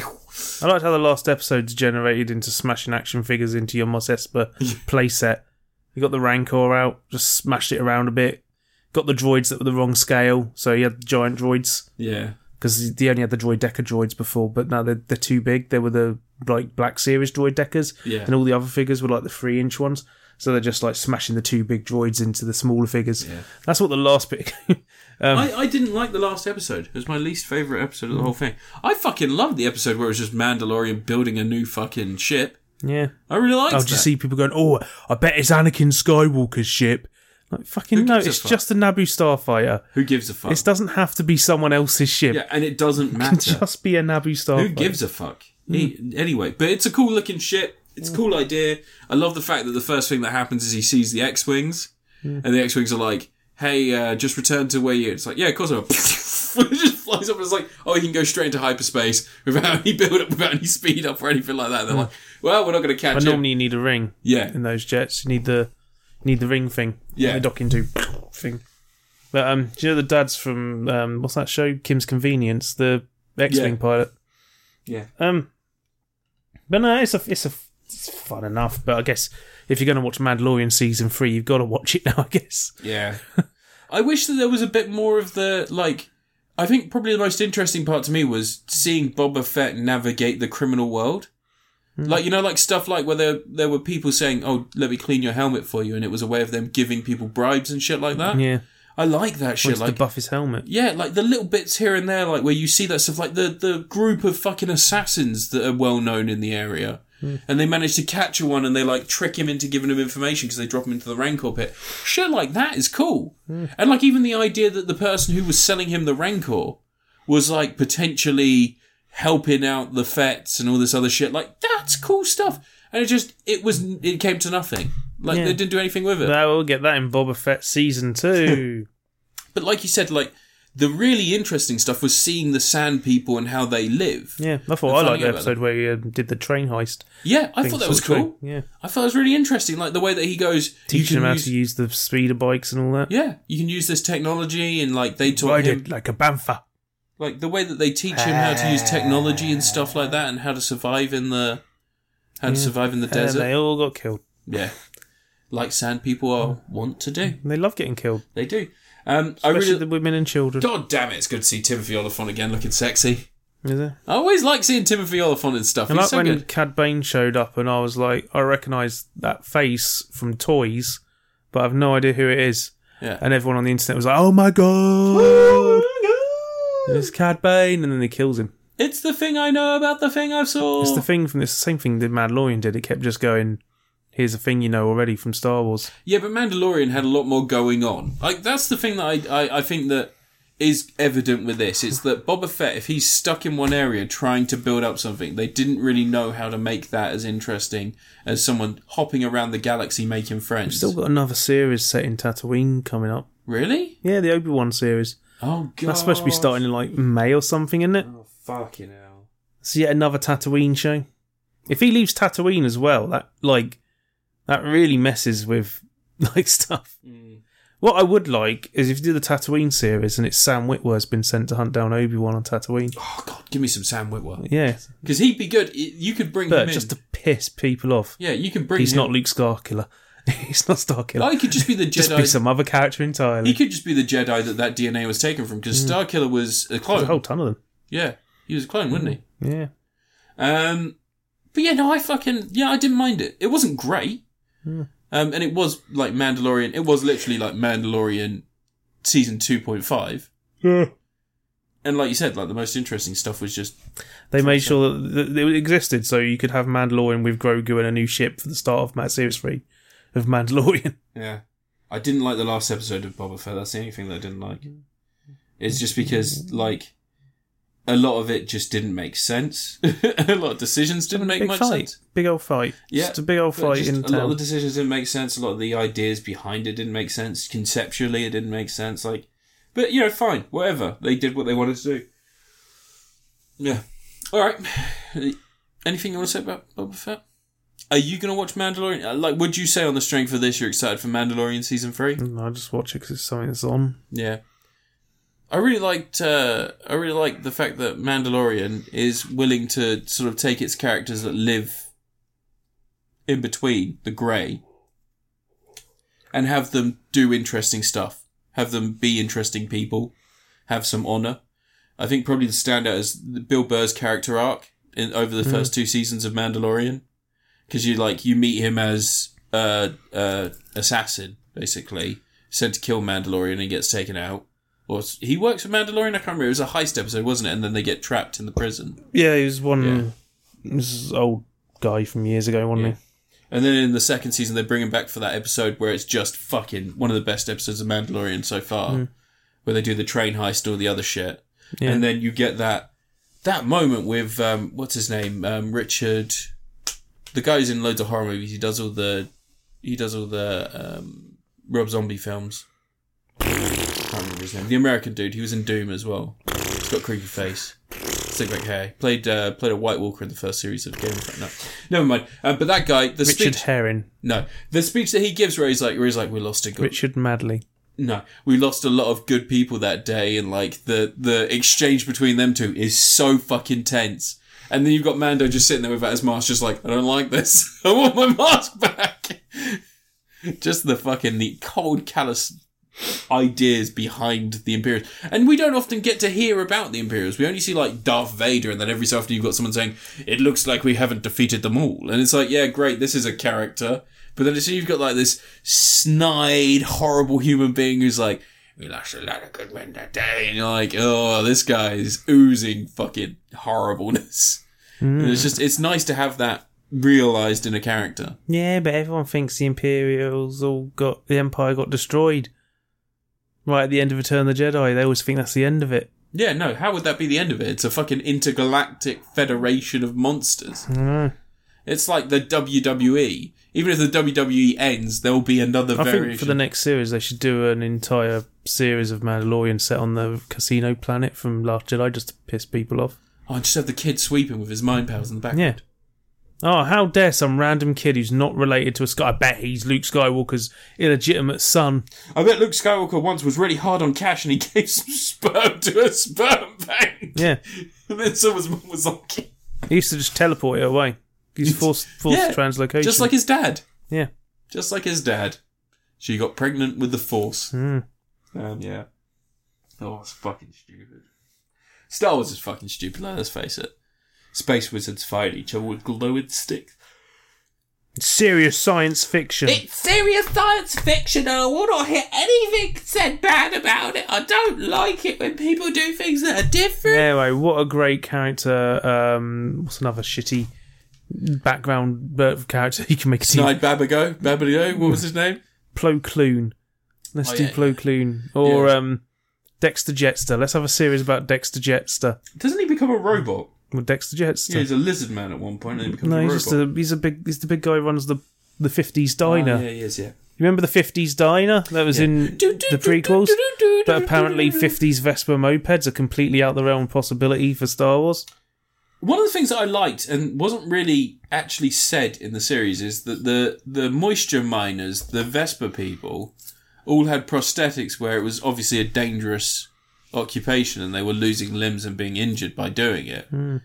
And somehow they were the villains because they wanted a bit more water so that they could do something outside of work. Stealing it from moisture vaporators. Yeah. And it's the main source of income on Tatooine because there's not much moisture there. Used to have oceans, Tatooine did. Do you know what, right? You know, the Doctor's probably the biggest. Was the surgeon guy played by some rapper, wasn't he? Was he? Yeah. I can't remember who it was. Tyler, the Creator? No, one of these young ones. You know, the young types that Chance the Rapper? people like now. Probably, I don't know, Young Blood or something. I don't know. DaBaby? I don't know. Debate, yeah, say DaBaby. No, because DaBaby's a racist. No, not a racist, a homophobe. No, probably DaBaby. Probably DaBaby then. Alright, is that you done talking about Boba Fett? Your favourite action figure ever. I don't know why you talk bad about it when you've got 16 of them. Well, I've got 16 Boba Fett Yeah, action figures, have I? Look at them all. Jesus Christ. Is that a black series or is that a limited edition that you've How got? many episodes of Book of Boba Fett was there? 6. No, there's 7. Was there 7? Yeah. Oh. It might as well have been 6. Who gives a fuck? It was actually only 3 with Boba Fett. Why did they blow up Jessica Biel's, though? Who? She was the woman running the... Where's Jessica Biel's? Who? Jessica Biel's. She's a legendary actor. The one who's married to Justin Timberlake? No. The anti-vaxxer? No. The lead actress from the film Nailed, in which she gets a nail in her head. No. Alongside Jake Gyllenhaal, who plays a congressman who helps her. Oh, okay. Thundercat. Oh, okay. Thundercat was the rapper. Oh, Thundercat's awesome. Yeah, he was the guy doing the Oh, really? surgery, yeah. Ah. If you get a chance, listen to Dragon Ball Durag. It's actually a really good song by Thundercat. No, Jennifer Beals was the Twi'lek woman who was running the bar. A lot of people say that Them Changes is She's his in Book best of song, Eli. but in all honesty, Dragon Ball Durag is probably my favourite. There you go. Thundercat Just song. to give something modern, she was in the Swamp Thing TV series. He's an incredible bassist. Was she? Yeah, she was. That needs a second Lucilla series. Cable. I'm so sad that got cancelled because that's a really good show. But people my age will remember her from. Hold on, I've got to go to the bottom of the IMDb. The Fog. Let's see. The Fog. The Fog. Flashdance. The Fog. She wasn't in the fog. Yes, she was. She wasn't in the fog. Yes, she was. Jennifer Beals was not in the fog. Anyway, my review. I'm going to review Peacemaker Season 1. I say Season 1 because Season 2 has been greenlit. Gosh darn it, that's a good thing, isn't it, Ant? Yeah. So, I don't really know what they're going to do with Season 2, though. I don't know, it's probably going to be about a maladjusted infant man. Well, no, like loads of the shit that really affected. But do you know what happens to Peacemaker over in the comics and what his whole thing is? Because they haven't actually reached his whole thing yet. You're going to have to remind me. So Peacemaker believes that his helmet absorbs the ghosts of the people he kills, and they haunt him, and he brings knowledge from them after they're dead. So he's haunted by the ghosts of people he's killed. Oh, cool. For peace, and claims he's a pacifist. Oh, so He is in his own way. Peacemaker Series 1. Its showrunner James Gunn has brought back probably the worst human being that was a member of the team in the new Suicide Squad film. The worst surviving member of the Suicide Squad. Because even King Shark was killing to eat the people that he killed and had some semblance of friendship and caring, whereas Peacemaker was just whatever he needed to do for peace. Like, it doesn't matter, he'd do it, no questions asked. If he's told it's to keep the peace, he'll do it. In this series, we find him waking up, recovering after being shot in the neck by Bloodshot in the last, Bloodsport, sorry, in the last. Deadpool 2. Yeah, in Suicide Squad. And Deadshot 2. And he escapes the hospital pretty quickly, only to find out that he has been recruited into another team by Amanda Waller, this time as the muscle of a group of people trying to stop the Butterflies, who are an alien race that go inside of the human's body, think Invasion of the Body Snatchers style. Think the Puppet Masters, sorry. They're an alien race that goes inside the human body and puppet us around to what seems to be create some sort of nefarious new world order. Ooh. That's the gist of it, right? No. Along the way, Chris Smith, who is Peacemaker, has to, played by John Cena, has to sort of struggle with his own shortcomings, his own history, and, what it means to either be a hero and what peace actually looks like, or if he even believes in peace anymore. Even if he even believes that peace is achievable anymore. Yeah. I think that's it, right? Much like The Boys, the Amazon series, Peacemaker uses humour. It's mostly very, very juvenile humour, mixed in with a lot of really, really crazy gore to tell its story, and also to cushion some of the... about him figuring out what order his best friends are in. Yeah, it goes eagerly first all the time. The running gag of him almost constantly overestimating Eagly's abilities is one of my favourite. Especially at the end when he gets called out for it. It's like, Eagly, drop this over there. And Eagly keeps just prodding the helmet and playing with it. I fucking love, there is an episode where he has to escape from his trailer because the police have found him because of the diary. And as him and Vigilante are running through the woods, Eagly is just fucking killing people like crazy. And Vigilante being surprised at that, going, wow, Eagly's actually kicking a lot of ass. Because for the most part, Eagly is kind of just a joke within the series. It's just like, he's got a pet bald eagle. And it's just like, yeah, of course he does. He's Peacemaker. I really fucking enjoyed this series. I really, really enjoyed this series. There are some incredible action sequences. That intro sequence is brilliant. Have you seen that Alan Tudyk filled in on the initial shooting because John Cena wasn't available because he was doing the Suicide Squad and also I think Vacation Friends at the same time. So they've got screen tests for the lighting and stuff with Alan Tudyk doing all the moves. Because he just jumped in and helped. Alan Tudyk was the voice of Eagly, wasn't he? Was he? Yeah, I'm sure he was. I'm sure he did Eagly's voice. He made all the squawky noises. No, I don't think that's true. You always get Alan Tudyk to do the squawky noises. Alan Tudyk does all sorts of stuff. But I think probably my standout character is Vigilante. He was just great. Just everything he did. Everyone loves a sociopath. He was the perfect sociopath for the missions they needed. You were watching the other day and I popped in and sat down and watched a little bit with you. And I sadly missed the episode, but the scene in which Peacemaker's struggling to shoot children and that woman, and Vigilante's like, I'll just pop out the way, but I got this, and he does it. He's like, like having a great time just getting the mission done. Else you should have put a buff of peace on the gun. That's true, that is true. Whenever I do it with a Sharpie, it always looks shit. It always looks like a ghost. Yeah. It just hangs on him drawing it. He shows him drawing the dove of peace. But yeah, just really, really good. I mean, I can't think of anything I didn't enjoy. I was maybe not a massive fan of the cameo at the end. I thought that was funny because they shoot it like they're not going to have any of the Justice League there, and then it does have the cast. D. Bradley Baker voiced Peacemaker's pet bald eagle Eagly. Yeah, and Tajik was in the costume. On the set. Just, yeah. Hello! Like, But how is she going to get an eagle to hug someone? Like Kamel in Murderville. Do a really shit walk, do a bad walk. Hunch yourself and do some noises. But yeah, no, really, really good. Really cool, the dragonfly design.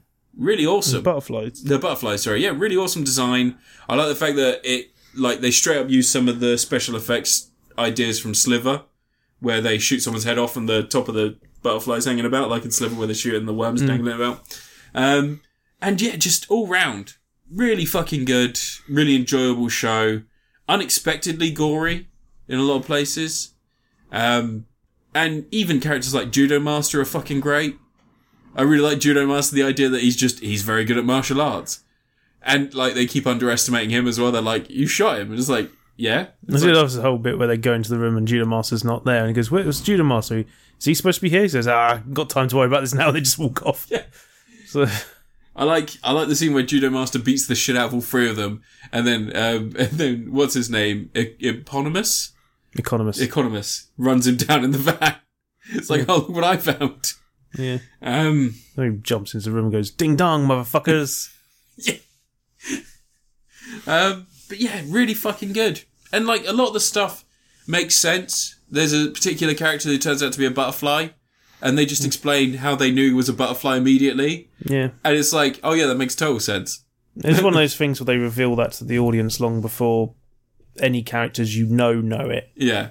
Which is a bit of a thing. That's a no-no in TV. I mean, you're forcing tension when it's not needed. Because that's just going to fall flat. But no, it's alright. I thought some of the episodes, they kind of drag out some sequences a bit overly long just to hit a 45-minute runtime. Like, they probably didn't need 20 minutes of the second episode to be him getting out of the apartment. Oh, no, they didn't. Yeah, I know what you mean about that. I think that a lot of the John Cena shit, like they're taking advantage of him being a wrestler and getting him involved in some of the stunts and stuff a bit more than they would. No, yeah, stunt guy doing stuff. Did he? Yeah. Because that tower drop was pretty pointless. Yeah, that was a stunt, man. Yeah. I do like the end of that episode ends up being him and Vigilante double teaming that woman from the flat block. It's just like, they're both smoking weed and Vigilante's like, I can't believe they legalised that shit. I would have killed you both for that 5 years ago. Because they're smoking weed in the bed. And he's still wearing his mask when he's fucking people. Yeah, we should be able to identify him. How'd you hurt your toe? In an unrelated snowboarding accident. Vigilante he was always the highlight. I love the episode where the white supremacists go after them and he just pulls a grenade and rolls it on the floor like, this is a great idea. And then the next scene, he's completely covered in shrapnel, bleeding out, and he's like, okay, I guess I'm just gonna walk this off, am I?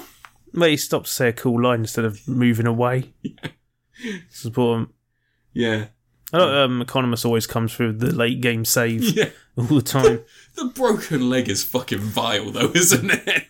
He breaks his leg at the end where he's like, oh god. It's like, no. And he still dragged himself a lot on a lot of field. Himself across the field. And there's the whole show always builds up about how friggin' Adebayo is like, she keeps going, she's trained shooting stuff, but she's never shot anyone. No. But then that last sequence, she has a full-on action sequence where she just like guns everyone down. It's not bad either. She's like, well shot. Oh, she can actually do it. It's just that she's never shot anyone. It's almost a one-er, which was pretty cool. But yeah, like I like Danielle Brooks. She's in Orange Is the New Black. Yeah, she is. Yeah, that. I mean, she is like, that's the whole point, is that she is, out of all of everyone, she's the only one who properly connects with Peacemaker. His drink is fucking vile. But she is the only one who like properly connects with Peacemaker because she doesn't feel like she's meant to be there either. Yeah. And like a lot of the show, you do sort of, I found myself questioning why use Peacemaker when you've got Vigilante, who's someone who's willing to do whatever in the name of, Yeah, but Vigilante's like beyond being fixed. Yeah, he is a psychopath. Well, he's a sociopath. He doesn't care about anything. The difference is Peacemaker still cares about stuff. And you can manipulate him because of that. And there's even, like, you see when he was a kid, even him and his brother. Oh, yeah, like best friends. His brother was like, no, fuck white supremacists, rock and roll, all this sort of stuff.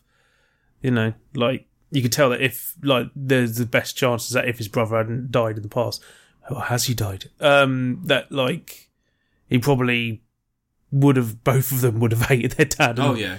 I think that if his brother was still alive, he would have probably been a lot better adjusted. Yeah. Like, and he would have been smarter. That's kind of the whole crux of this, is that a lot of his development and a lot of what he believes comes from shit that he's read on the internet. Like, or... No, he believes everything on the internet. Yeah. But then he's actually confronted with a real conspiracy theory thing. And yes, and he says, it's not the deep state, Dad. That's completely different. But the whole finale, the final part of the series, is he's confronted with a straight up, like whack job conspiracy theory, and he has to choose to not believe it. Yeah. That's what it all boils down to. That, you know, maybe you could just use your head and think, no, like maybe this isn't the right thing to believe. Yeah. And then you send your friend flying into a giant bug. That was fucking incredible. Yes. She E-Hondas her way straight through, Then she drops out and they dump what must be 400 litres of blood and fake guts on her. Yeah. Yeah. It's, you know... Got gunged. That's the one thing about James Gunn. Like, you could never accuse him of not caring about his characters and knowing how to actually develop them. You should try maybe writing a main character that isn't a maladjusted man-child for once. You're right what you know, mate. Like... Well, no, like, his character... And he quite clearly self-inserts a lot as well. Yeah, I mean, his girlfriend's in the show, and he quite clearly, like... He self-inserts himself into Peacemaker and then pervs over his girlfriend through the show. Yeah. So, you know. Yeah. She is very attractive. You know, I hope that still works out and stuff, because, you know... She might not be in season 2. Yeah. I would like it if season 2 was just something completely different, but the reason I say I don't know what they're going to do with season 2 is because they have sort of settled most of Chris's stuff. Like, Peacemaker's shit is sort of... He's a decent person. By the end of it, he's sort of like, you know, he knows if he's doing something wrong, or like he's got an idea of what the truth can be and how to find out and make decisions and shit. Although you could also, the storyline about people's souls being absorbed into his helmet or whatever, we get some evidence. That's in the comics. Yeah, in this I think that he's just being haunted by his dad, and it's going to be more and more extreme. Robert Patrick, though, what a fucking performance. Just being a racist prick. They could have got James Woods for that. Yeah, I mean, he would have probably revelled in it too much. Yeah. Apparently Robert Patrick's like a proper sweetheart as well, so I don't know how he... Can't dance. He can't dance, no. No, but he was a proper sweetheart, apparently, so I don't know how he felt about playing a racist asshole. I really like the scenes with him and Detective Shu. Song, sorry, yes. Come up with friggin' racist names. No, for some reason I said Shu because it's obviously something else I've watched at some point in the last couple of weeks. But yeah, he, when it's just them two just calling each other racist shit, and then she goes, oh fuck, I've run out of generic white guys to mention. I also like Peacemaker's little rant about, like, you could have made it anyone, and he just constantly lists off people. And also there is the scene where they think they found the factory for where the amber fluid that the butterflies eat. And Adebayo goes in, just like, excuse me, can you? And then the woman's head just exploded. He goes, X-ray helmet. Like that. It's just, what a great little scene. Just fantastic. But yeah, really enjoyed it. I think Peacemaker's probably been one of the better DC EU fucking things to come out of quite a while. Yeah. Yeah.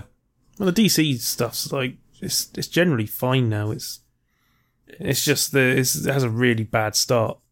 Like, you have to sort of take into consideration, Zack Snyder's Justice League was overly long and tedious, but at least it was more coherent a thing than the original Justice League film was.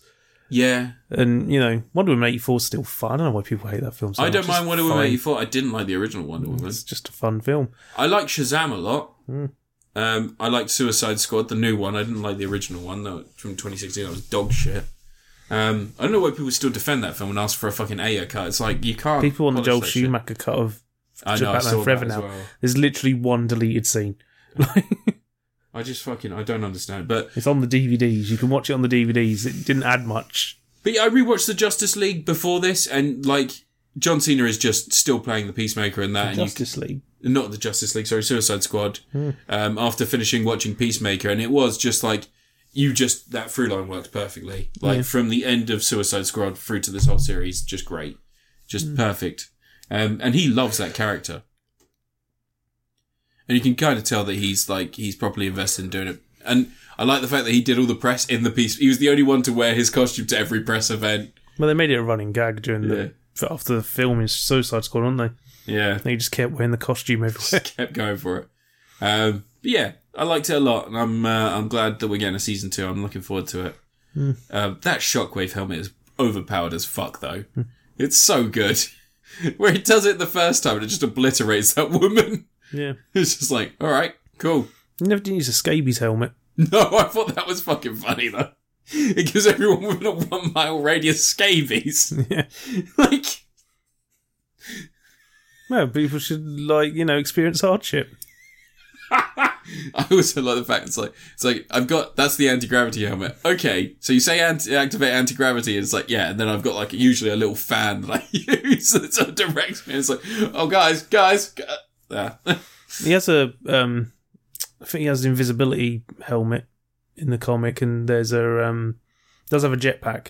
Oh yeah. He asked for a jetpack in this, but he gets a flight module thing. Yeah. In the comics. But there's also another version of Peacemaker that's all fucking looks like something from a Rod Liefeld thing where he's got way too much shit on. There's also a robot version in the future that's commissioned by Batman to protect Gotham City. But yeah, I just liked it. I just enjoyed it. Well written, a lot of fun. And it's a series that wasn't too up its own arse to call itself out for stupid shit as well. Didn't have Greg Henry in it. No, it didn't. Where was Greg Henry? Who did Greg Henry play in Suicide Squad? I don't know, but he's not in Suicide. He's in James Gunn stuff all the time. Yeah, he is. Yeah. Where's old Greg Henry? Where's our Lloyd Kaufman cameo? I suppose he's an invalid, so is he? Well, he's 800 years old. Is Lloyd Kaufman no? Lloyd Kaufman. He's 90. Yeah, but he's still doing stuff. Yeah, but it's COVID and stuff. Oh yeah. You only drag the really expensive actors out when it's COVID, like Patrick Stewart. That's true. They had a COVID outbreak on the set of Picard, didn't they? They had to stop filming for a while, yeah. Fucking hell. Yeah. It's one thing letting the Queen catch COVID, but if Picard catch COVID, then I'd be outraged. Because they're filming season 2 and 3 of Picard back to back, aren't they? To get as much of it done before Patrick Stewart can't walk anymore. He dies. Well, he's a robot now. He can walk wherever he wants. Yeah. I'm gonna give Peacemaker a Cate Blanchett. Oh. It's very, very, very, very, very, very, very, very good. They should do a Cate Blanchett that I know. I want to hang out with Cate Blanchett. We'll just ask her. I'd be like, hey, Kate, do you want to play Bomberman with me? Hey, Kate, do you ever take asparagus, steam it real quick, but then put it in a bath of ice? What do you call that? What is that called? It's called blanching it. Kate blanching it. Oh, right. Okay. I wouldn't have asparagus. It makes your pee smell. It's good for you, though. Yeah. Says beans. Oh, I fucking love beans, mate. Beans, the magical fruit. The more you eat, the more you toot. Poop. What? The more you toot. No, you shit. No, from Simpsons. It's one of Art Simpsons. Anyway, that's been Crit Apocalypse episode 180. And I've been Matt, you've been Ant. You can find Ant at Mellow Gaming on everything. You can also find Ant's Bot Collection. And also Wild Will's Hat on Tumblr. Tumblr, yeah. On Twitter. You can also find him at LV54 Space Monkey on Twitter. And you can find me at Critterpodcast or Critapocalypse on everything, essentially. I think I'm Critterpod on Xbox now. Oh, you just don't know. You're not sure? I'll find out and I'll put it on the thing. Put it on the feed. As always, Boris Johnson fucks kids.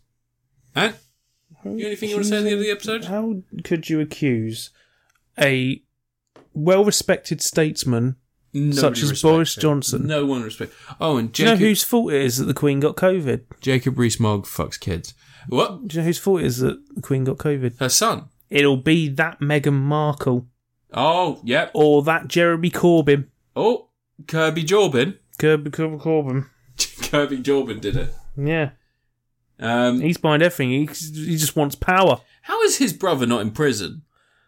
Did you see that? Probably because of his connections to Jeremy Corbyn. Kirby Corbyn didn't get his brother out of prison. Did you see that him and a bunch of other anti-vax idiots robbed a fucking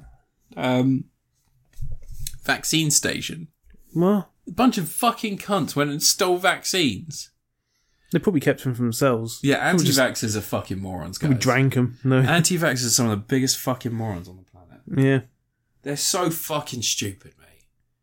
Like, I'm sure that one day they'll look back Just admit they're scared of needles but they're not. because they're intimidated by the size of them. So many of them. 'Cause they're so much bigger. Because they've got needle dicks, like Yeah. Rob Schneider Yeah. and his wife Jenna McCarthy. Fucking idiots. Are they still married? Probably. I mean, who's going to marry an anti-vaxxer? Other anti-vaxxers. Jessica Biel's an anti-vaxxer. No, she's not. Yes, she is. Jennifer Beals. No, not Beals. Jennifer Beal.